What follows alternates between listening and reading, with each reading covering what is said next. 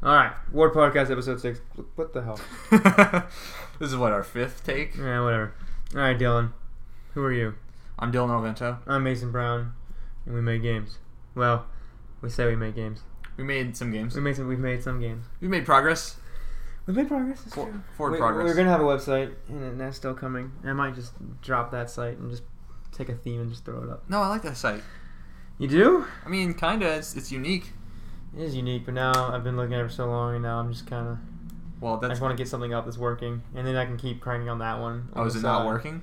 No, it's working. It has a hard time on mobile right now, and I just don't have the time to do mobile QA on it right now. Oh, well then yeah, just throw up a WordPress theme or That's what I was whatever. thinking. But that's neither here nor there. It is September 2nd, which means that Metal Gear Solid 5 came out yesterday. I played the intro this morning. Oh, so you got it. I downloaded it yesterday. I saw it in my Steam library when I got home, and I said, well, I'm going to bed.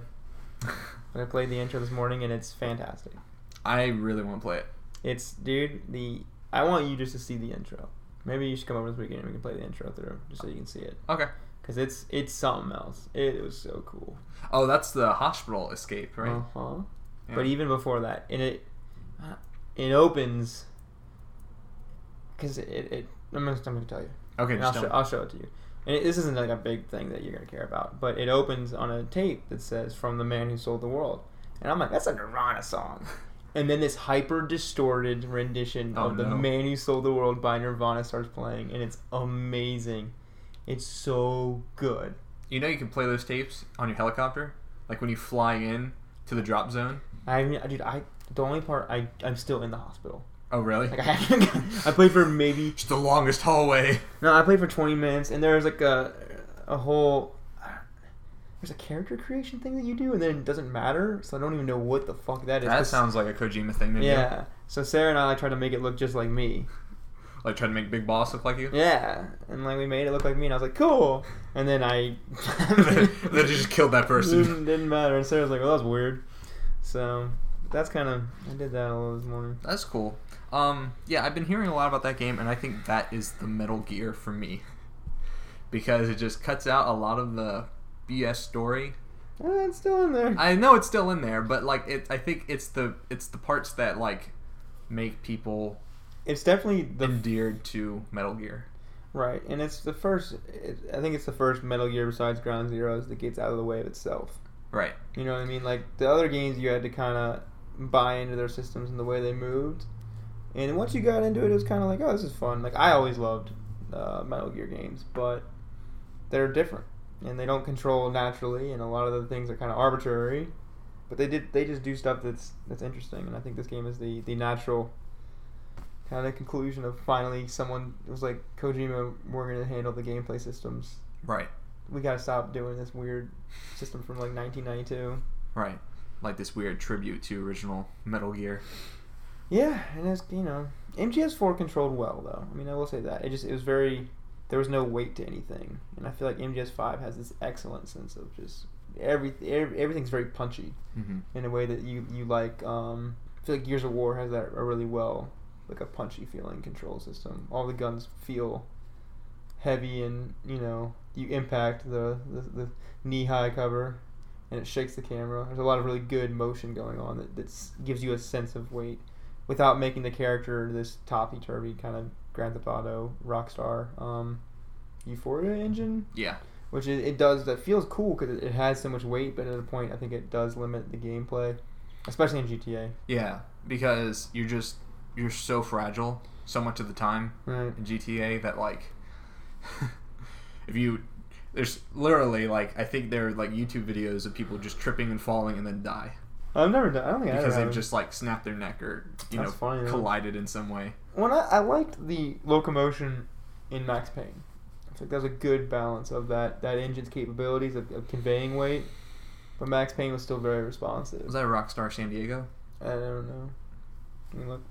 But so I just love the way Max Payne, and you and I both like how Max Payne plays, though. I never played the original ones, but Very pretty sure Alan Wake is my Near Max Payne Alan for Wake is Raven. amazing. Yeah. Alan Wake, well, it's not Raven. Alan Wake was Remedy. Remedy, that's what I meant. Not Raven. Raven made the Wolfenstein before Machine Games made Wolfenstein. Right. Wolfenstein's a game that you should play. I mean, I have seen a lot of the story of the New Order. Oh, you have seen it? Like, that is the perfect, like, you can't get any more, like, tribute to B-movie pulp. Man. And like, you saw in all their advertising, and it's just stuck great. the landing. But yeah, it's just like I love BJ. BJ Blazkowicz is Mhm. just an endearing, just meat shield, and like they he's just play, cool. but they play up the part where he's just like invincible, so much. Like he's Yeah. and it's just weird, and it's amazing. I never beat it. I still need to beat it, but I really enjoyed. It's a game that if you have time one weekend, put it on easy and just blow through it. Because the stealth in that game is really, it's fun and it's different because it's very. When the shit hits the fan, the game is built for that side of it. So they installed a really good stealth system that can. Because I never liked Splinter Cell, the old Splinter Cell, because once it got bad, it was done. And the new Splinter Cells got better with that. Yeah, did that change in Conviction? Because like Conviction was more aggressive no matter what. They had the whole Predator thing, where you're no longer this passive shadow guy, which I always loved that part. You're this active participant in stealth, and there's like this whole active stealth concept, which I thought was really interesting. And Metal Gear Solid Ground Zeroes does that really well too. Like when Tim and I were doing that. Were you watching us play? No. Oh, and we had to blow up the 2 artillery encampments. And I was like trying to be sneaky and put C4 under him, and one guy caught me, and I was like, "Fuck!" And he had an RPG, so I just went up, punched him, took the RPG, and blew up the other one. And then called a helicopter and just sprinted across a base while people were shooting at me to get on the helicopter. Well, you know, you can get. Did you hear the thing where you can get quiet to like shoot stuff Grenades midair? and stuff? Yeah, I'm excited. that's weird. That game's big. I got Mad Max too. Oh, I want to like Mad Max. I mean, I haven't played it. I haven't heard good things. Like some people, I feel like it's pretty polarizing. Yeah, it looks more like I didn't like Just Cause, but this looks more my speed than Just Cause. So what I've heard, and I played maybe 10 minutes of it last night, which was, I'm still in the tutorial, but I wanted to like just see what the graphics look like because it's pretty. It's kind of the game that I've always wanted to. It's an open world game where the whole game story is driven about making your dude better because the whole game is about building this car. Yeah. So Mad Max can get out. Magnum Opus. It's not the best conceit, and the narrative isn't great. But what narrative is there is kind of interesting. Wait, so where's his interceptor? So that's how it starts. Oh, It's taken, dismantled. And he's pissed. So that happens in Fury Road too. I think they exist in parallel. Okay. I like the Chum Bucket character though. He's pretty cool. He's like your aide. He's kind of the voice of the game. He's like your rat bag in this game. He's right. Even more involved than Ratbag was, but very, very. The games are very similar. You have to climb towers of silver. You kind of just climb. You do binoculars. Do you turn to a wraith? But the combat is not. Doesn't seem like it was anything to go home about. But I just like this. I like there's fuel, and you have to drink water for health, and like there's like these really like surface level survival mechanics that feel survival even though they're not. Which is kind of a bummer because I would have liked to have seen.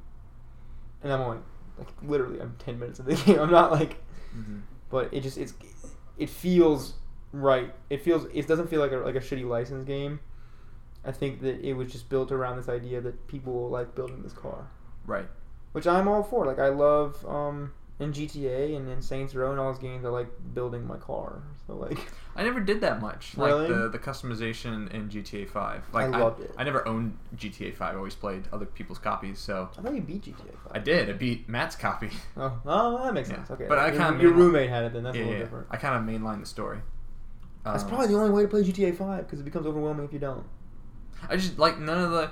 In GTA 4, a lot of the side missions like grabbed me. Nothing grabbed me. Like I didn't care about the photographer shit. I didn't care about like I like the super athletic like competitive woman. The triathlete. I love her. Yeah, that's a good character. Yeah. They nail her writing pretty well too. Did you ever do the one where you had to play as Trevor with her? Yes, and he's like all mad because he's like. Well, he's in love with her. Oh, Trevor! I've done it with Franklin with her. There's one with Trevor and Trevor like, and she's like freaking out at her boyfriend. And she's like, it's like, you think I'm fat, you blah, blah, blah. And they're like in their, triathlete gear. And then Trevor's just watching this. And then he's like, ah! And he just runs up and just punches the boyfriend, knocks him out. And he's like, I love you! And then she freaks out and gets on a bike and runs off.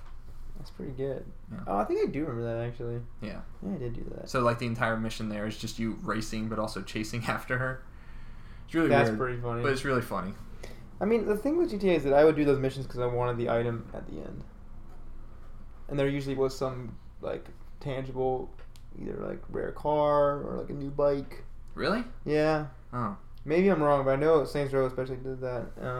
Maybe there's more on the Well, you didn't play much of the GTA 5 multiplayer. No. Played a lot of Red Dead multiplayer. Played a lot of GTA 4 multiplayer.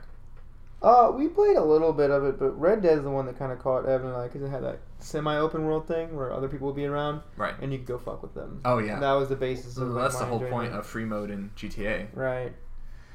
So, have you played Sleeping Dogs? I played the demo. You should get it'll be like $3 next time it's on sale. Sleeping Dogs is also kind of very static in terms of movement, isn't it? Like, doesn't he? I love everything about Sleeping Dogs. Like, it's static, like how GTA is static. Like the movement is like a little chunkier. I think Sleeping Dogs feels better than GTA. Really? It's more because it has that hand-to-hand combat system in it, which is very like just a rip-off of Batman. I never had any problem with the movement, and I actually started liking the movement and the combat and the shooting, because at no time do you ever feel like overwhelmed. You feel like you're this badass like super cop. Then it slows time down every time you slide over an object, so you can just like slide over a car hood and like Just it's bullet time, just take out some people. And it really makes you feel, as you get a grasp for the mechanics and how they interact, you feel like you're in complete control of a combat scenario, which I think is really important. I think that as a game designer, you can either empower a player to, or you can like the games I like are the ones where I feel like I'm in complete control, like a Saints Row or a Just Cause, or ones where I have no control, like a Stalker or a Fallout. Even. Right. Sleeping Dogs is. I love the story in Sleeping Dogs. What is Sleeping Dogs' inspiration? So like Battle in the Bronx, kind of like.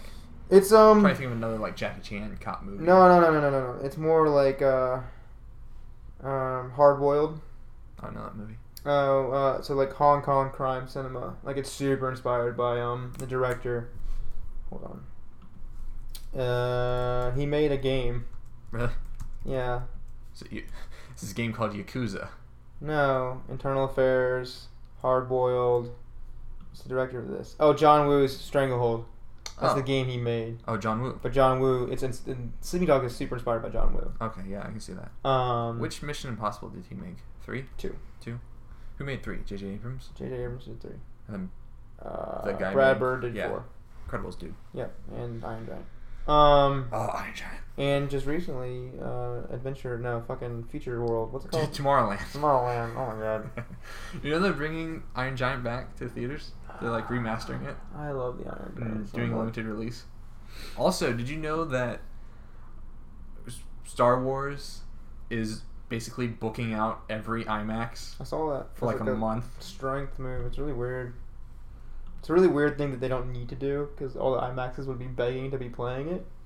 But I think it's more of we're going to release this in a way that nothing's ever been released before. And make Disney a fuck ton of money. If you're going to buy stock, buy Disney stock. Say you're financial analyst. Well, that's what my cousin always says, and he's into all that shit. About buying Disney? About stocks and stuff. Oh. Well, I'm buying Disney. He's like, if anyone ever asks me for advice, just buy Disney. Because he's the guy, the King of Richmond guy. So, I think Sleeping Dogs for an open world story, because it has this really weird development team. Because it's the guys that made Mod Nation, the kart racing game. Really? Yeah. So, that's made up of like former EA Black Box guys, I think. And what they work on? Need for Speed. Oh. So the driving is just awesome. And you can ram. It does feel like Need for Speed style driving. Right, and it's very arcadey, but you can do stuff like you can get out of your car and jump into other cars. Oh yeah, like the Just Cause stunt position stuff. Yeah. You can do all of that. You can open your door to hit people as you drive by, which I love. And it has this really good I never feel like in GTA that I'm in control of my car, even in 5. Oh, I love that though.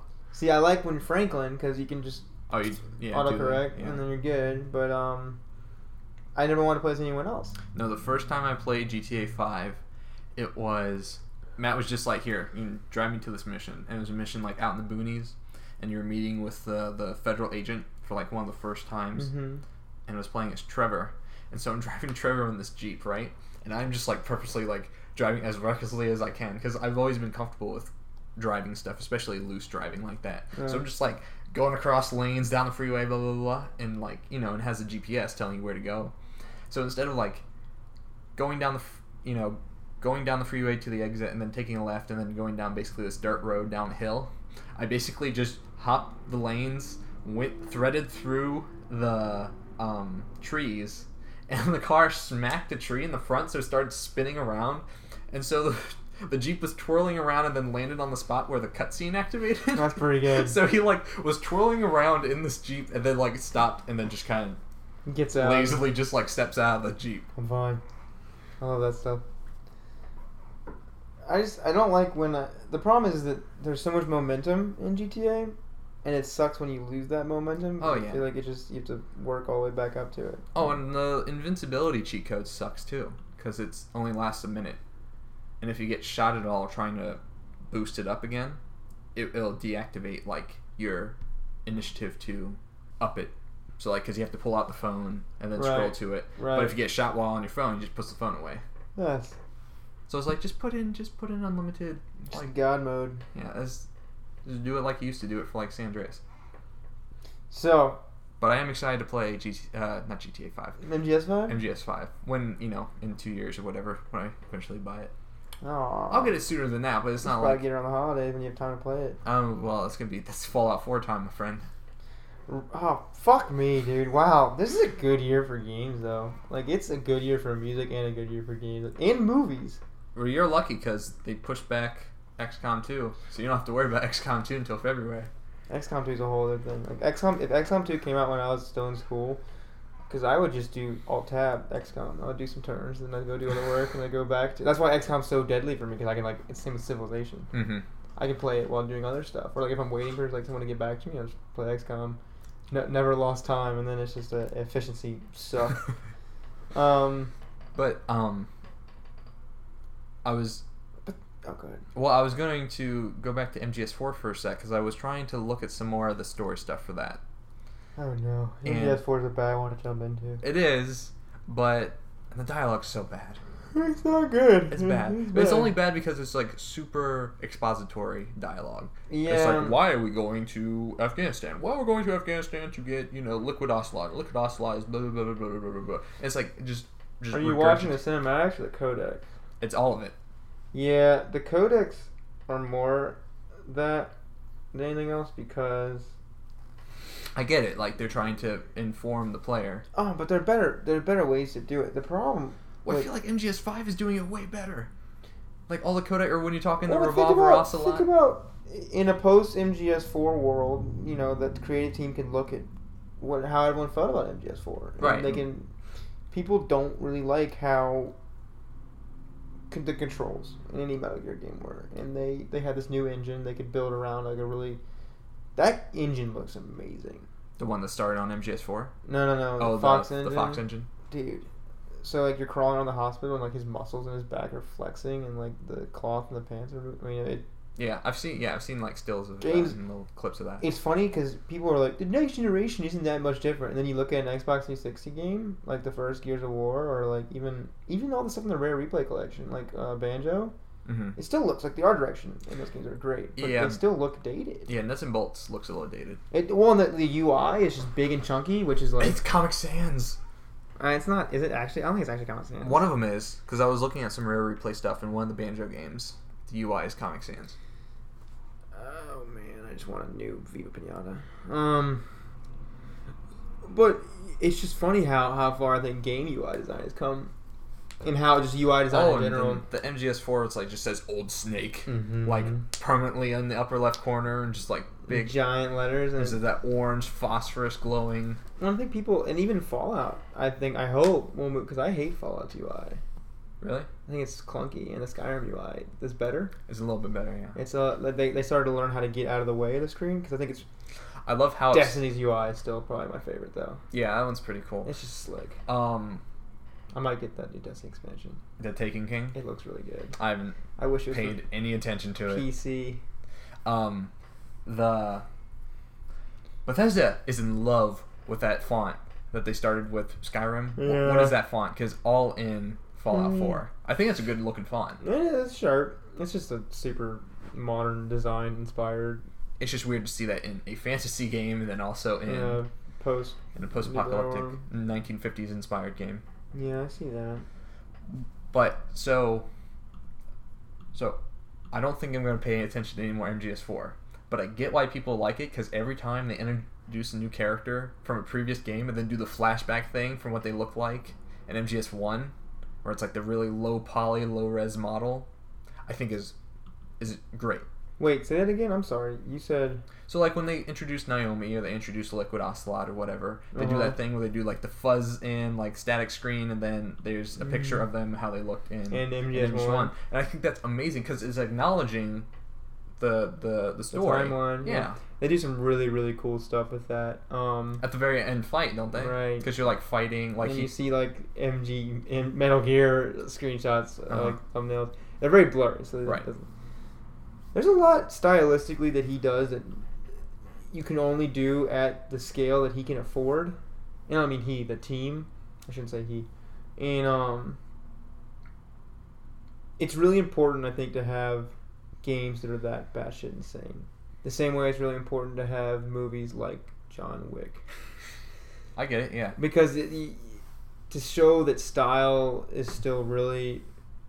Because it's so hard to justify that in a business standpoint. Like, the amount of, like... It's like goodwill on a balance sheet. It's like, we have this much goodwill. It's like, what does that mean? Right. And then, it sands out all the... Because, like, the reason Metal Gear is cool is not... Yes, it's cool because it's an institution. Well, that's why I liked it, because it's like, oh, I get it. Like, I get this lineage that like people have experienced and like are coming back to. It's so weird. It is weird. Because I grew up watching Ben play, and I grew up playing like Twin Snakes and stuff. Like that was my first real attempt at playing it, and then I played the fuck out of Portable Ops for some reason, and Peace Walker was super dope. What about Metal Gear Acid? I always wanted to play Metal Gear Acid. I think that's just a great name. Oh yeah. I think that's just like, oh, that's not like a base like elements don't go solid, liquid, acid, but Metal Gear Acid, Metal Gear Plasma. And it's Acid A-C exclamation point D. Because that's how they used to do the prompt that someone saw you. Well, they still do that. That's in MGS5. No, now they do. I mean, it does come up, but it's like it's way more subtle than it used to be. It used to be the. No, I saw the cutscene from MGS4 where the guy from What's Her Face's team, he sits up and he has a shaved head, but he has a mohawk, and the mohawk's in the shape of the. And then they make the explanation. I was like, "Fuck you." I love that stuff. It's so stupid. A lot of it is stupid, dude. I mean, a lot of it's cheesy, and a lot of it's sexist, and a lot of it is just. Oh, quiet. It's gratuitous. Just nothing but sexist and gratuitous. And then tweeting out pictures of you pinching the boobs of the action figure that you made of her. He's not. He's who he is, and that is apparently good enough to give him money. Not for Konami. Nah, that sounds like a nightmare. So, have you seen the stories of any of the other MGS games? I've looked over them. Because I feel like the impact of Metal Gear Solid 4 is so rooted at they did it. They went and tied up every knot. Nothing's unanswered. Yeah, but I don't know. It's just once you need a custom dictionary for all your random ass terms like Fox Die, Philosopher's Legacy, it's cool. Foxtrot, blah blah blah the whole blah blah Philosopher's blah. Legacy being this giant bank account. It's kind of cool. Or whatever the AI was called. Patriots. Sure. Yeah. I just don't care. Maybe it's cool. If you're gonna watch any of the movie, if you're gonna watch cutscenes, which I think is a terrible way to experience games, not because I'm judging your. No, I get it. I guess going and playing MGS4 is hard. I just think it's hard to have the real.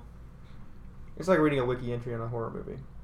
Yeah. Which I do all the time because I don't want to watch horror movies, but I want to know what happens. But MGS3, I played that in the background the other day, and that story rocks. I think if I could get into any of them, it'd probably be Vietnam or MGS3. It's probably And it's something about the weird tech that they use that's all like future. Isn't there like digital camo in that or something? Like Eventually. But it's this weird like 70s future, which is kind of cool. So like they're has, flying big box radios and shit like that. And they're flying like these drone things. They have like giant helicopter blades in the bottom. Like they look like, you know, bastardized. What are those? Hueys? Quadcopter. Oh, okay. No. Like they look like, it looks like it's from the 70s. And that story just, I mean, hands down is one of the coolest just relationships that you develop with another character in a game. Talking about the boss? And then everyone knows at this point like how that scene is famous for a reason. Like, right. It hit the field. It for a thing that is that esoteric and like that hitting you over the head with visual like analogies, like it hit a really broad base, I think, which is impressive because I think that getting those points across is really easy to someone that's into literature or into like right. It seems very poetic. It and like kind of evokes the same thing the end of MGS4 evokes when he's like in the graveyard. Right, and MGS4 kind of like bitched out at the end, but the whole thing with the boss, Big Boss and Snake in the graveyard, pretty cool. And then Major Zero's just. I saw that. I love when they both go and unplug him. I'm like, I remember when I saw it, I was like, well, that was not nice. I like when they brought him all the way over there to start killing him. I like when Big Boss first straddles into that scene. He's carrying like a fucking grenade launcher, like a big barreled grenade launcher. I'm like, what the hell is going on? And he walks in, he's fine, and then all of a sudden he's like crippled and can't get up later on. It's weird. Yeah. It's weird. Whatever. I would watch MGS3 though if you get a chance, because that one you can watch in like an hour and a half, I think, or maybe like 3 hours. But you could break it up. It's interesting. And Ocelot's a cool character because he's like a triple agent. He's Revolver Ocelot. Well, he's Ocelot in MGS3. He becomes Revolver Ocelot in MGS3. So where does that title come from? Because he finds a revolver and he really likes it. So have you seen like he juggles the guns? Have you seen the Assassin's Creed Brotherhood element of MGS5? All of your squad members have names like that. I saw that. So it's like amazing. Traitorous Eel. That's awesome. Sullen Octopus, things like that. Well, it's funny because they have these random characters I know. So the character creation thing that they have in there, it probably wasn't that much actual work for them to make because they had to build this random suite. Mm-hmm.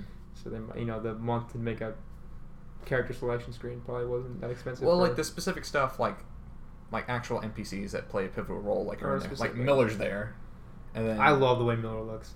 Miller's a cool looking character model. I like the way Revolver Ocelot looks. Yeah, like, that's a badass character. It's like you look way cooler than you looked as Liquid Ocelot. Oh god, Liquid Ocelot was so lame. He's just an old guy with aviators. Yeah, and really long. Looks like ZZ Top. Yeah, but the thing is that Revolver Ocelot in Metal Gear Solid was like an old guy with a ponytail. Really? Mm-hmm. No, I think he looks like how he looks in MGS5. In MGS1? Yeah. No.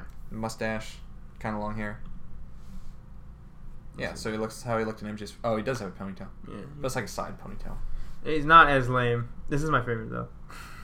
I love all the screenshots from that play. Because, dude, when I played that game, it, like, blew my mind. Oh, I had that action figure, too.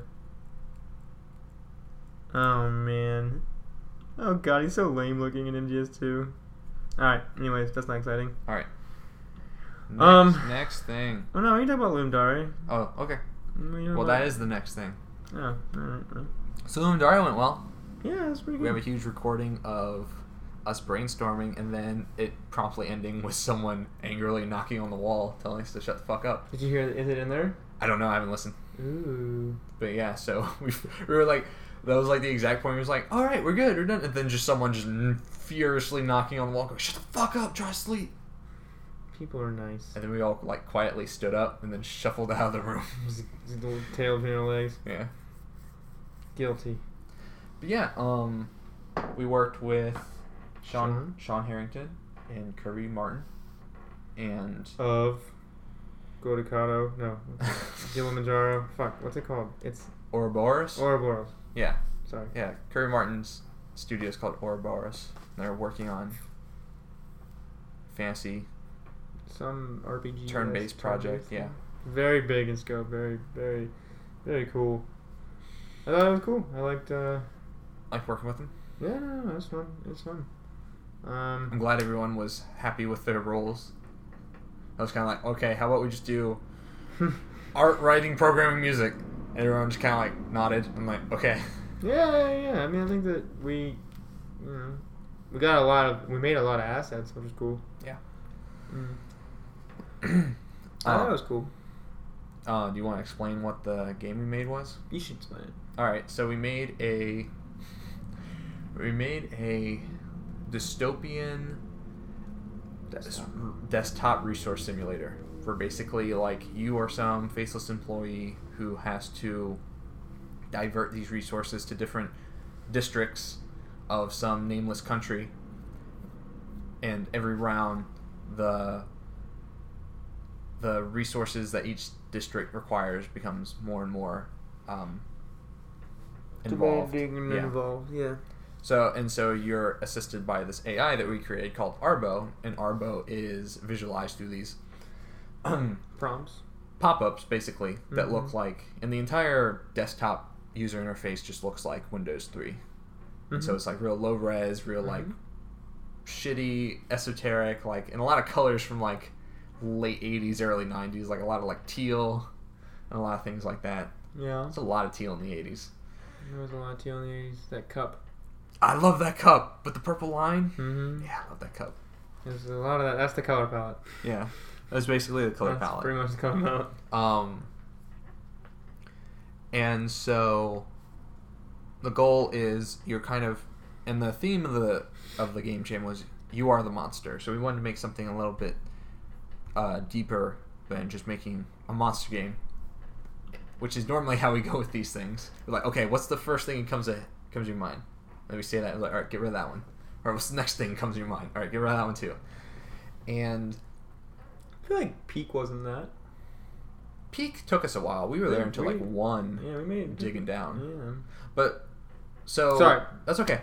So Arbo basically just gets more and more annoying, like popping up, and he's like super passively aggressive. He's like really nice, and he's like always taking blame for like when you screw up, and when you screw up, the districts become more and more unruly until you can eventually lose them. And so that's the basic premise of the game. And then you can also shut down Arbo, which is kind of like the original idea, is that we just wanted to make an annoying AI that we would have to kill sometime in the game. And then that was that, and then we kind of built a whole second game. Yeah. And then Arbo kind of became the sidelined part of it. But I like the idea, and I liked our execution. And we still have to finish it. It's true. Once again. We have... So it'll be done this time, next summer. No, I think this one will be much shorter in scope, like especially since it's a lot more systems based and a lot less content based. Like And Kirby, the content's in. yeah, Kirby like wrote all the dialogue. Mm-hmm. I kind of have to retrofit some of his dialogue to fit Other parts. some of the systems. Right. Like if there's an annoying, because we wanted to make pop-ups that kind of like distract you from your Right. task. Right. Well, the pop-ups he wrote were very long and multi windows. So I'm like, okay, I'm gonna pick one of these snippets that sounds really good, and that'll be the pop-up. He's a verbose dude. He is, but everything he wrote was Dude, he aces. nailed this character, had a voice and seemed very realized. Yeah. And you could hear him saying the lines in his Arbo, because he had an Arbo voice he kept doing, and you could kind of hear that coming through. Mm-hmm. It wasn't his voice; there was a very distinct Arbo voice, that's impressive, man. That's not easy. And yeah, especially in a crunch like that. Like, I don't know if I could do it. Maybe. But it was cool.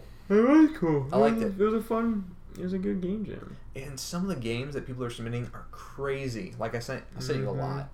But like that 3D platformer. Nuts. That 3D platformer is crazy. Gorgeous.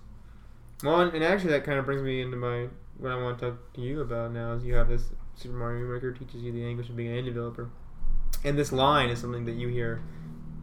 Is this a quote from the article? Yeah, this is from Ben Kuchera, wrote it for Polygon. Right. This line though is I've heard this said different ways before, and it's in different industries it's said differently. Because in advertising they say the opposite. an amazing idea that's executed poorly is nothing but a mediocre idea done with skill is just shit. Mm-hmm.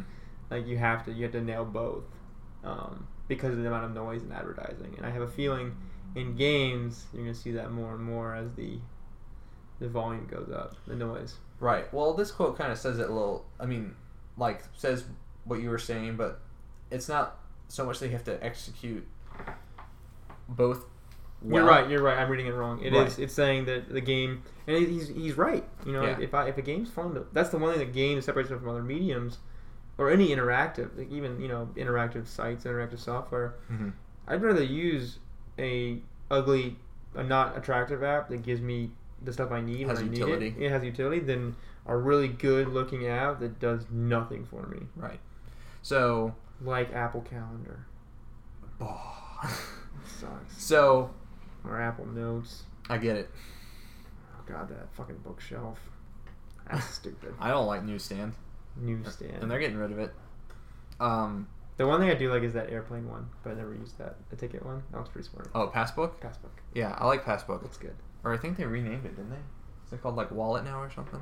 I don't know. Yeah. Steve Jobs. A couple weeks ago when I shattered my phone screen and I went to the Apple Store to get it fixed, it was like, all right, here's the bill. It was like, how do you want to pay for it? It's material design pop-up. Sorry. He was like, how do you want to pay for it? And I was like, oh, here's my card. He's like, we're going to use Apple Pay. I was like, oh! I was like the first time we used Apple Pay and we like touched phones. And then you touched lips too while you're at it? Nice. Locked lips. Ew. Saying locked lips is so gross. But anyways, back, so the point of the article was talking about how the curation part of Super Mario Maker kind of parallels independent game design because you're in a sea of similar stuff that you have to compete with. And the main thrust, or I don't know if this was the main, Ben Kuchera wrote it for Polygon, kind of touched on a lot of things, but the thing that I read and I kind of just stopped, copied it, put it into the Google Doc. It's a good line. Pasted it 3 times. Was that a mediocre idea done with skill almost always trump an amazing idea executed poorly. And I think you can see that with our game versus Will Blanton's game. Not that our game is bad, but that, we were talking about our game and doing and throwing around all these ideas, and then Will comes up, and we're like, hey, Will, what are you working on? He's like, oh, I'm making a Super Mario Bros. 2 clone, but it's got Donald Trump in it. On Bedhog. Yeah, and Bedhog was just a Nidhogg, but with pillowcases. And I think that's really... I'm not saying either one is better than the other, but it's a really... I think actually one is better than the other right now. Okay. I think the way that Will executes his ideas gets his point of view across a lot stronger than the way we do currently. I think Nightlife is the closest thing to that. Right. Okay. I'm not saying that it's a bad thing. No, but but we both still aspire to do more of what Will's doing, but also not we want to bring that kind of entertainment and that kind of passion and quality that Will has, but it's not but we would never want. I feel like we'd be less prone to coming up to someone and say it's an X clone. Well, I think that we would either say it or we'd spin it in a way that it's kind of like this, but we came up with a better way to do it, right? Because we have egos, right? But I do, for the next one. Always thinking about the next one. For the next one, I think we should totally just do that. Just right. All right, what game do we like? Yep. All right, we're doing that. Nope. And I tried really hard this time too. I think the one thing I'm bummed about is that I think we once again went too big. Yeah. And I came across as negative, but I really wanted to make something that was Well, I think an inch wide and an inch deep that we could do really well. I want to make it showed. Right. Yes, that's all I've ever wanted to make. Because I think that because we wanted to work in Unity, this idea was bigger. You know what I mean? Had we worked in just static HTML or something, you think it would have been easier? I think that, and you could have co-coded. We could have done side by side with me, you, and Sean. That's true. Doing UI and stuff. That's all it did. That's all he does. Right. But not that there's a problem because you learn so much. Oh no, but that's what I was gonna bring up. Not to dismiss your point, but I'm just saying I learned because we wanted to do it. Well, I wanted to do it all using the Unity UI stuff, but Unity 5 has a completely new UI system that I've never touched. No, and that's the point of these things. Right. I'm by no means am I opposed because I wouldn't know half the shit I do about sound editing if it wasn't for game jams, or even producing art for games. I learned all that at game jams. Or even this presentation we just did. I would never learn how to do Keynote prototyping and making the animations. So like, sure, I lost like 80 hours of my life because I didn't get to show it, but like, I'm now. Who cares? I'm not. An like, emotional wreck is fine. No, genuinely, like I left. I was like, well, I learned a lot. Like the journey to it was actually it doesn't feel like wasted work. I think that was the point. I do too. I think this guy knows what he's doing. But same thing is like when I started stressing out when I was working last year, and I started learning the web dev stuff.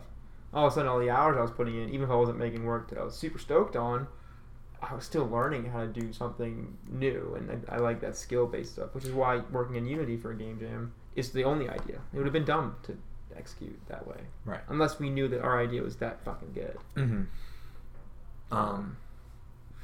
Sorry. Haxflexel looks more and more appealing though. Sometimes. Every time I see it, I'm like, man, I want to get in there. And then Moment joined in, I was like, God damn it! Like, and then Ruthie uses it, and her stuff looked great. It was like there has to be some sort of like ease of use or workflow thing that's just like way better for that than.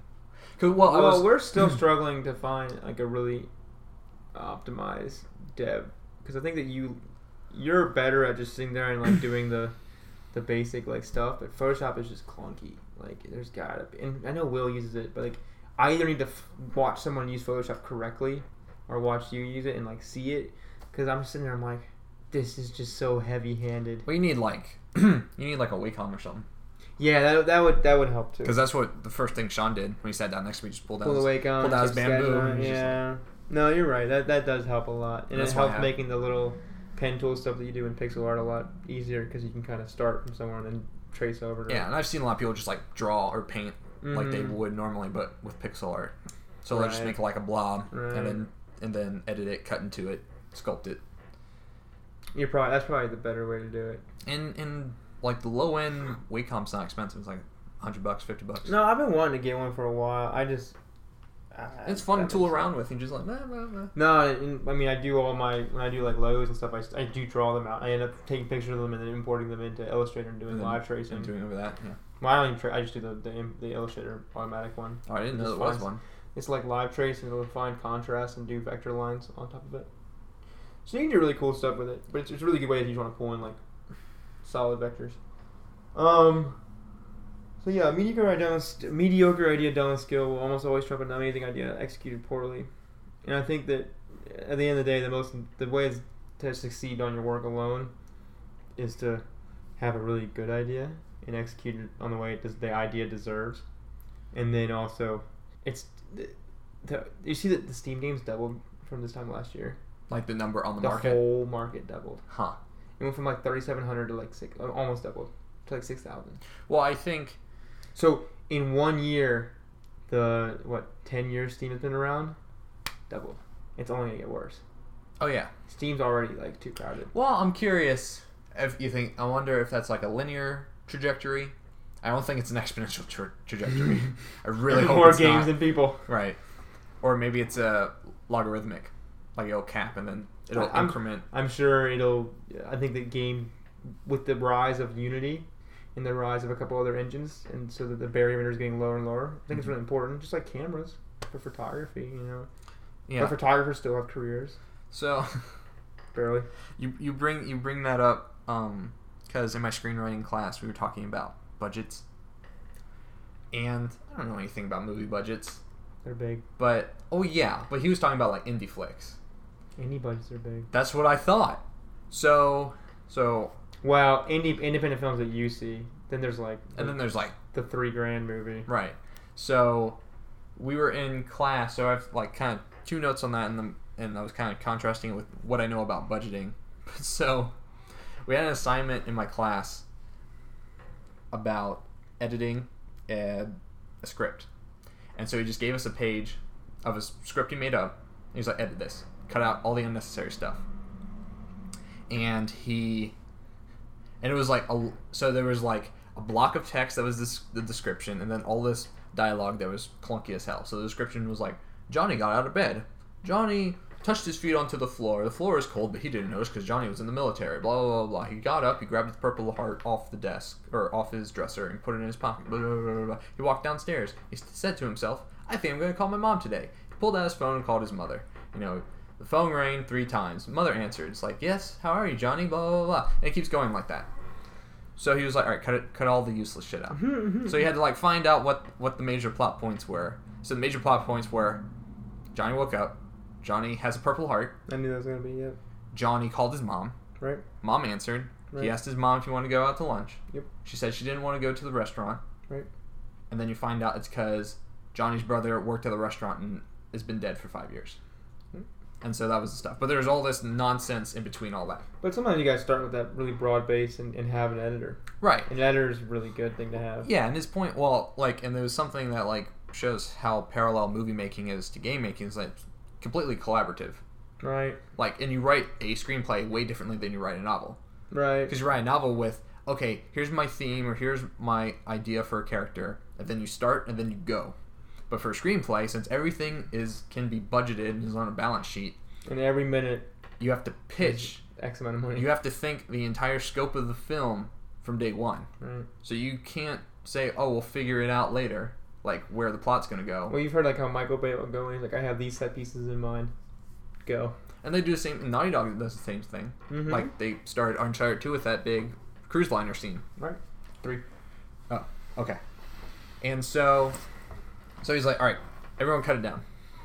And so, you know, go through it. Like, I'm cutting a lot. Uh-huh. And he's like, all right, if you're done, cut how many words you have This left. is what you're telling me the other day? Yeah, This this is, happen? yeah, Okay, yeah. okay, sorry. So he's like, cut how many words you have left. Mm-hmm. I count them. And he's like, all right, how many do you have? And I raise my hand. He calls on me first. I'm like, I have 35. And he looks at me. He goes, you have 35 words left? Words? I'm like, Wow. yeah. And he walks up to my desk. He picks up the script. He reads it to himself. And he counts the words. And he's like, good job. And he puts it back down. And I'm like, thanks. And then Will, who sits next to me, raises his hand. He's like, I have 70. Guy next to him. I have 94. Guy next to him. I have 160. And I'm like, guys, this is one page. There's not that much information here. Like, literally, my script was, John got out of bed, picked up the Purple Heart, called his mom. Want to go to lunch? No, I don't want to go to lunch. Mom, Bobby's been dead for 5 years. Yeah. I mean, I like that. So, I got kind of cocky with that. So the next class, we had to do pitches for what we were going to write a screenplay on. And then, after the pitch, we had to pitch how much money we wanted. So I was listening to other people's pitches. Someone had, like, a post-apocalyptic, like, it was like Mad Max meets the Hunger Games. It was like a frozen wasteland. Like, you know, these people fight each other for, like, the upper class of society's entertainment. It's post-apocalyptic. And he wanted $2.5 million? Mm-hmm. And I was like, $2.5 million? Like, that might, like, get you the set location. I don't think that's going to get you much more. Like... Yeah, it'd be unless you do, like, really, like... Like, it would have to be super, like, low. And then we were talking about indie films. It was like, you know, because, like, we were talking if you get a red camera, like a digital camera, on loan from someone... Yeah, you like... You can tons of your cost out. Yeah, you can rent that stuff, whatever. I was just thinking, like... Okay, you need an Arctic location, so you have to go find a location. You have to house people, and it was just like... Because, you know, we've seen Kickstarter for games, and, you know, Broken Age gets... $3.5 million, Which isn't that much money. And it's not that much money. Well, the other thing is, yeah, okay. And so I was thinking, okay, like doesn't make much sense. So what did you ask for? I asked for 5. Okay. So here's my pitch. 5 is a lot for the movie you just pitched me though, because you could shoot that movie in a week. For the post-apocalyptic one? No, for yours. You would run the way that I feel like you would. I haven't pitched a movie yet. No, I thought you just said that script wasn't mine. That script the professor made up. Okay, now I'm on board. Yeah. I got it. Yeah. So this is my pitch. Ray is a middle-aged convenience store owner in a small city who has accomplished nothing of note in his life, but has grown frustrated with his delusional view that crime has skyrocketed in his city. After violently protecting himself and his store from an attempted robbery, he uses the local popularity of his vigilante story to create a political platform. He discovers, perhaps too late, that the worst villains are those he creates. And I pitched it as, alright, take 1 part All the King's Men, 1 part Walking Tall and then a little bit of Breaking Bad. Sounds a lot more like Walking Tall. Yeah. Okay, I'm on board. I Is- love Walking Tall. I think Walking Tall is great. Walking Tall's nuts. That's a very stressful movie. Are we talking about the old Walking Tall or the new Walking Tall? Old Walking Tall. Okay, I was talking about the new Walking Tall. Who's in that? The Rock. Really? Yeah, Is it good? It's like an action movie. It's like, you know, your run-of-the-mill action movie, but it's like in a small town in the Pacific Northwest. I like The Rock. And he, like, pulls someone over, like the guy who, like, runs the casino in town. Wait, is that the one that has the guy from Two Doors My Car in it? Which guy? Has Johnny Knoxville in it. Oh, that's what it is. Okay. Yeah. Johnny Knoxville's like the sidekick. Yeah. I like that. I have seen that. I You did ever like see that. where he breaks the guy's leg with a big 2x4? Yeah, that movie's cool. Yeah, that's a cool movie. I like that movie. Alright, yeah. Alright. So, Maybe less Walking Tall then. right. And so, yeah, I was like, alright, $5 million. He was like, if you want $5 million, you better get a star. I was like, alright. Who's your star? I don't know. You probably have an older guy. Like a... Who was the... I feel like it's gotta be Harrison Ford. No. That's too action movie-ish. Who's the guy from... Who played the mobster in Batman Begins? Tom... What's his name? Oh, you know what'd be good? Is the manager of the bank in Batman The Dark Knight. He always pops up. He's in the that longest guy? yard. Yeah. He's pretty cool. And he's kind of calm enough that like you'd believe that he'd be dangerous, but also that he would run for a politician. Yeah. That'd be cool. He'd evoke like a Gran He's got Torino those vibe. piercing eyes too. I was thinking Tom Wilkinson. Like someone unassuming. Yeah, Tom Wilkinson. I think Tom Wilkinson has too much evil associated with him though. That's true. Isn't he? He's Loki, right? No, that's Tom Hiddleston. Oh, who's Tom Wilkinson? Oh, he'd be good. Yeah. I like him. Yeah. He was He does have a little mouth, but... Did you ever see Michael Keaton? No, not Michael Keaton. What was that movie with George Clooney? Michael Clayton? Oh, I know what you're talking about. I have not seen that though. He was in that movie, and he was like the unassuming, innocent guy. Huh. But anyways, but $5 million's a lot of money. and I didn't know. Like he was like, "How much was it?" $5? I don't know. Like, but I guess that's, you know, as much as we think we know about game budgets, I guess we don't know that much about, or I don't know that much about movie budgets because I assumed. I mean, I have like from like commercial budgets, I can tell you like what a lot of money is, you know, and Like what for ad. Yeah, for no, I mean just any type of production cost. But is that for something like a 5-minute reel? You talking about? For like a 30-second spot. Okay. You know, like let alone what a film costs. But the costs compound, or the costs get cheaper over time because once you get a crew and a set, That's it. that's a lot, and then you got to pay over time for them. But the initial upfront cost of getting them is still expensive. And yeah, and like shooting doesn't take that. There's a lot of post production, but shooting, where I'm sure bulk of your costs are, unless you're doing a huge CG film. Which is why everything works in unions, because you want to bring people in and you don't want to pay for them after that. Right. You don't. It's just you can't because these people demand premium prices. Whereas games, you know, a developer, a programmer, 60, 70 grand a year. Minimum. Yeah. Minimum. And then For one worth their shit. yeah, and then you have to pay him for 2 years. Yeah, it's so expensive. It's just the timeline is nuts, and then you gotta. I mean, so much. If it's like you're talking about the collaboration thing, like that just takes so much time because there's just so many moving pieces, and then you gotta get a marketing machine moving, and then you gotta get a post-release plans moving, and you gotta be spinning teams up and spinning teams down quickly in a way that you're iterating and you're developing really quickly, but you're also staying to this deadline that you've set yourself. And I don't think anyone's ever happy at all times. Yeah. And it's a lot of hurt feelings. It's a lot of people being told that's out of scope or that's out of. It has to happen in games. For sure it does. I mean, imagine how the people that made Destiny felt. Oh, If with the everything's reaction. true. No, not even the reaction. If everything's true about how they had to cut that game up a little bit and how they didn't know what that game was, and that game's a product of like a deadline. Like that game came out, which it came out playing great. I thought Destiny was dope, but it's just crazy to me that like it's the same at all scales. Like there's no fixing that.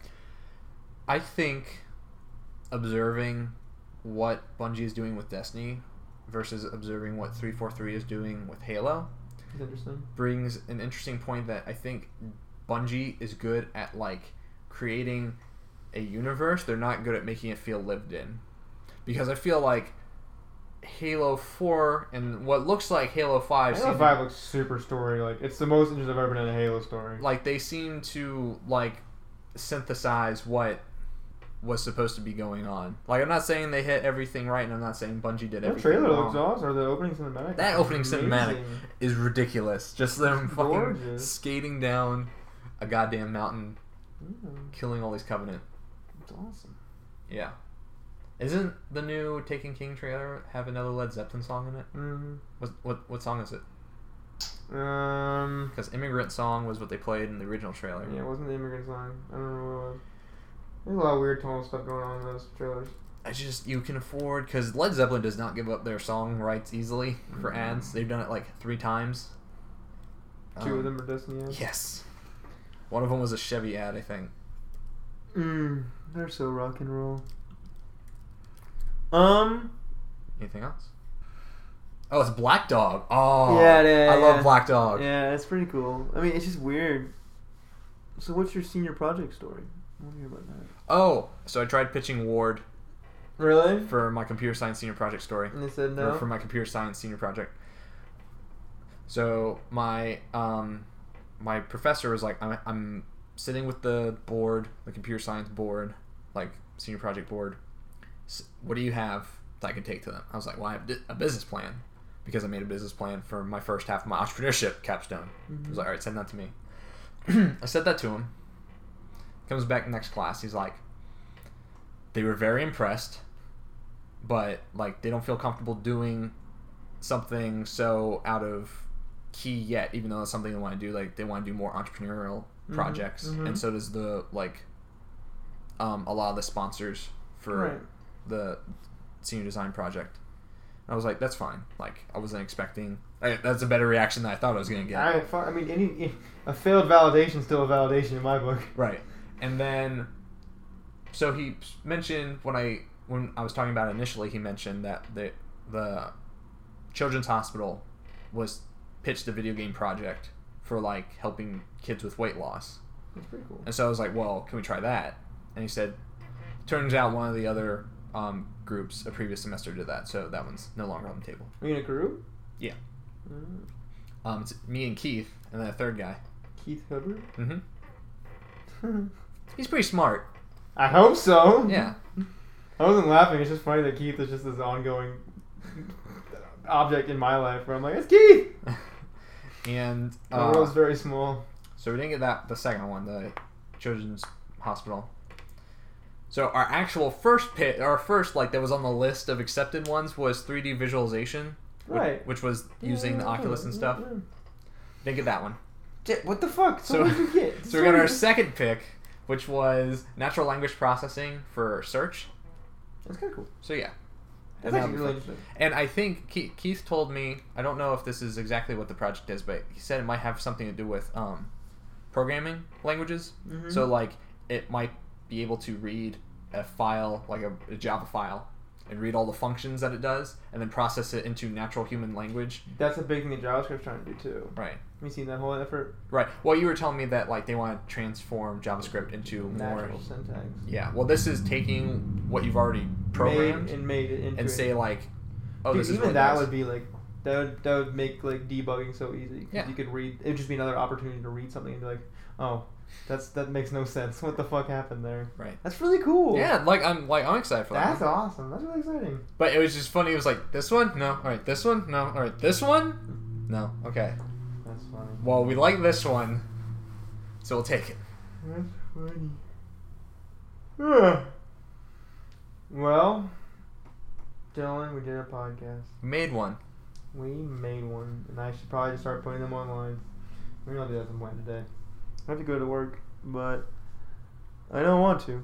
I know that. What do you got coming down the? I guess we'll try to record. We have to.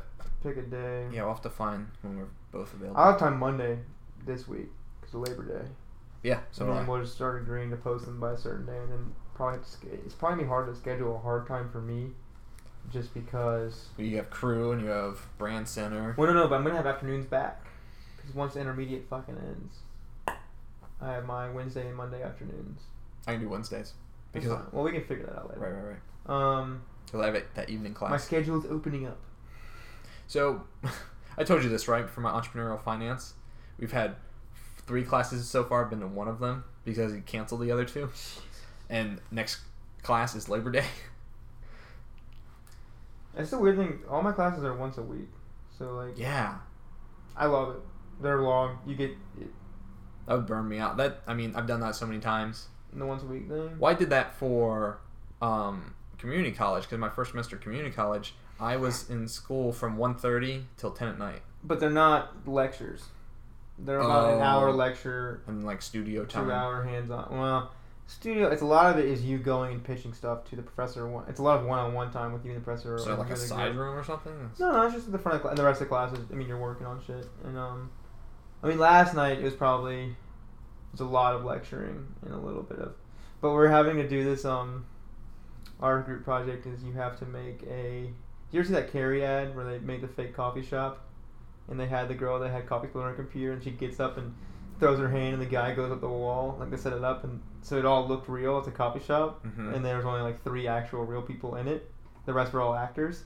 No, I've never seen this. Oh, it's pretty good. So we have to make a similar thing for a movie. So we're gonna do if they're gonna re-release Jurassic Park, we're gonna have a guy with like a U-Haul, and he's parked and he pulls this big box out, like the that opening scene in Jurassic Park. Oh, it's been a Where while. they're putting the raptor in the thing, Oh. and it eats the guy. Oh. So we're gonna have that like this box moving around, and then at the end we're gonna have a guy in like the hat come out and yell "Shoot!" As you. It's still in the concepting process. I'm not as big of a Jurassic Park fan as most people are. Oh, Jurassic Park's so awesome. Love it. Love it. Did you Jurassic World? I didn't see it, no. Mm. Is that any good? It's good. I feel like you're gonna like it more the second time you watch it. The way that Mad Max you like more the second time you watch it.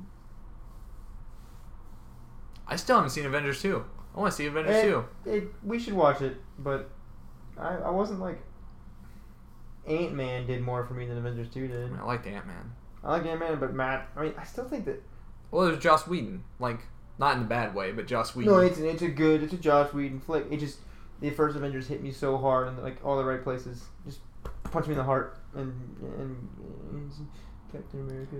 Well, everyone was talking about how like Avengers 2 didn't like reflect how Steve Rogers should have been at the end of Winter Soldier and all that stuff. Like, it kind of went back to Avengers 1 Steve Rogers, where he was a little bit more innocent. And that was because it was a Joss Whedon flick, and Joss Whedon makes that very... And the Captain America that I like is the Winter Soldier. Like, Winter Soldier, that movie fucking rocked. I loved Winter Soldier. Well, the end credit scene for Ant-Man was pretty good, too. Like, Yeah. It wasn't long at all, but, like, that was... Alright. Like, I need to see what this is. Have you seen the concept art of, like, the teams for Civil War? Mm-mm. Like, who's on whose side? I mean, I know from reading Civil War. It's, Spider-Man's on... Well, Spider-Man isn't shown in any of the concept Uh-uh. art. So it's I think it's Hawkeye, Cap, Falcon, Black Widow, and Winter Soldier is on one side, and then on the other side is Iron Man, War Machine, Black Panther, Ant-Man maybe? Or maybe Ant-Man is caught in the middle, kind of similar to Spider-Man. There's 2 in more. the comic, Ant-Man's very anti-registration. So maybe Ant-Man's on Iron Man's team. Best part about Civil War is everything with Wolverine. And he's not going to be in it. That's a shame. Spider-Man's cool too, though. Fantastic Four might come back since that movie was so bad, Fox might just pull a Sony. I want to see that movie. I want to see it just to see it. I want to see it. I want to see that, and I want to see Jupiter Ascending. Those are my 2 like shit movies I need to see. I want to see Jupiter Ascending. What was your last shit movie? Transformers 4? Transformers 4, and then before that was Amazing Spider-Man 2. Have you watched Lawless yet? Watch Lawless. Lawless was dope. I watched Narcos, that new Netflix show. Tim loves it. Pretty good. Like, it's not after because I just watched all of it and I kind of like sat back after I saw it and was like, that was okay. Like, it wasn't Tim's phenomenal. way into it. Which any show that's exclusively subtitles that Tim watches, I'm impressed. I got read. You can read that fast? No, it's pretty good. It's pretty good. But like, it looks good. It's a good looking. I like shows that look good. they just do. They rely heavily on a lot of time jumps. It like starts 81, then you're in 89 before you know it. and then a lot of voiceover from the DEA agent. I have a feeling that means they probably shot a lot, and then they're like, we need to fill a lot of these gaps. Probably. I mean, it's a hard thing to do. It is a hard thing to do. Alright, Dylon. Well, we will record soon. I don't know why it's recording at 44. Whatever. What did we miss? The Backlash to Trine. That's kind of a bummer. Because I think it's like 6.5 hours is a pretty good length for a game. I think it's just... I think the internet just sucks. I would say, well, yes. But I think it's also just a lesson in managing expectations. Right, and getting ahead of the message is so important. Right. And I feel like even like... Oh, dude, I didn't tell you about the Pepsi guy that came. He was fantastic. To Friday Forum or to class? Yeah, he was awesome. What did he say? He completely validated everything I want to do. And I was like, fuck, there's a place for I'm me working in for this business. Pepsi. No, dude, he was like shitting on advertising. And he's like, there's no one out there designing experiences. And I'm like, oh, no, that's my track is experience. Experience designs, right? Designer. It's right here on And my... we talked about our track and how that was the most... you know, we talk about our track, but like how things in that space are more relevant in business problems because these business people can't figure these problems out, but they need creative people to understand the client and all this other stuff. It was pretty cool. But he did not care for advertising agencies. So my director of the school was sitting there and she was like, you can see her getting like tense and she kept asking questions to like drive him towards it. But I'm like, when the guy that manages $12 billion in brands is like, advertising needs to change, it's gonna... You have to listen. That's what I... And then the guy that led my track, I was talking to him last night, his name is Andrew Lavasser. I was like, Andrew, how'd you feel about the Friday Forum? He's like, oh, I loved it. Because he's in because advertising is so rooted in the art director copywriter pairing, and they have a hard time with what a XD does or a creative technologist. I hate the word creative technologist, but like where you fit in that space. Too many syllables. It's just a dumb name. That's why the perk changed to experience design. Also because they wanted to co-op user UX design and get in that space too. But he was like, you see it even in my school. And it bums me out because I walk around and there's these print ads put up everywhere and I'm like, Fun. like who's reading that? Yeah. You know, and like there's like one app design up and I'm like, I mean it's good looking design, don't get me wrong. But I'm like, art directors should be learning what I'm learning, not how to design it. I mean, a good hitting the concepting part's really important, I think. But beyond that, you got to execute where people are. So like people recommended billboards, and Don Just, the professor of my business learning class, was like, "Who the fuck looks at billboards anymore?" He didn't swear, but he was just like so shocked. And he was CEO of Martin in the '80s. Like he's not. So new. he should be all about that. You'd think he'd be on board, but he's like, "Where's your digital push?" Like I know he knows where the money is. So. Well, that's good. It's always good to have a school that is paying attention to the current changes. Oh, the school as a whole it's a lot of the creative department is having a hard time with it because they're all creatives from a different era, I think. Especially like my creative thinking class, which he's an amazing professor, but I think that he's perhaps a wee bit. He doesn't like my track. Like he outright's like, I just don't get what you guys do. Why do you exist? And it's just kind of like I heard that the first day and I was like, fuck you, dude. Whatever, man. I'll show you why I exist. But at the same time, like you're always gonna run into stuff like that. So That's cool. anecdote. I should tell you more about it later. He was really cool. He $12 billion.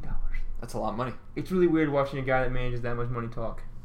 He talks. You've been in the same room as Eric Schmidt. That's true. When I did the Sunday morning thing, that was cool too. That was cool. You had a look on your face like, no, it wasn't cool. No, it was cool. Well, I didn't get to talk. I talked to this guy one-on-one for a little bit. Oh, sure. And that was kind of cool, just because it's like, oh wait, we're all people. Well, I wanted to talk And he swore a lot. Really? Fucking shit. Nah, it was more like he would be like, it's a pain in the ass. Like, I don't know. He was very, very charismatic. Obviously. Yeah, I wanted to talk to the CTO CapTech last night, but I didn't have anything to say, so I'm like, I'll send him an email. No, always gotta you gotta get in front of them. Have a question. Especially whenever I always think about the people that make the biggest impression on me when we would do like crew team things or like when I was teaching SI, like, and it's really dumb, but anyone that came up with even like a semblance of like intelligence, I was like, oh thank God, like just hearing and like you remember it for like a little bit because you're like, Oh, and I think that actually goes a long way, like having effective like networking. Yeah. Which is dumb, but whatever. Or someone asked him the Pepsi. So he was giving the speech, and they do Q&As, and someone asked about when are they gonna do the Back to the Future Pepsi bottles. What they look like? I think they automatically undid themselves or whatever. I don't know how it worked. That was the shoes. Those are the Nikes. I don't know, but apparently they're doing something on it. A Pepsi bottle that unscrews itself. These. Oh, I love those. So I think they're making them this year. Well, it's 2015. Yeah. So Yeah, they would shoot up through the counter. He didn't say that they're doing it, but Basically. he said they're doing it. Right. All right, that's War Podcast. Goodbye. Bye.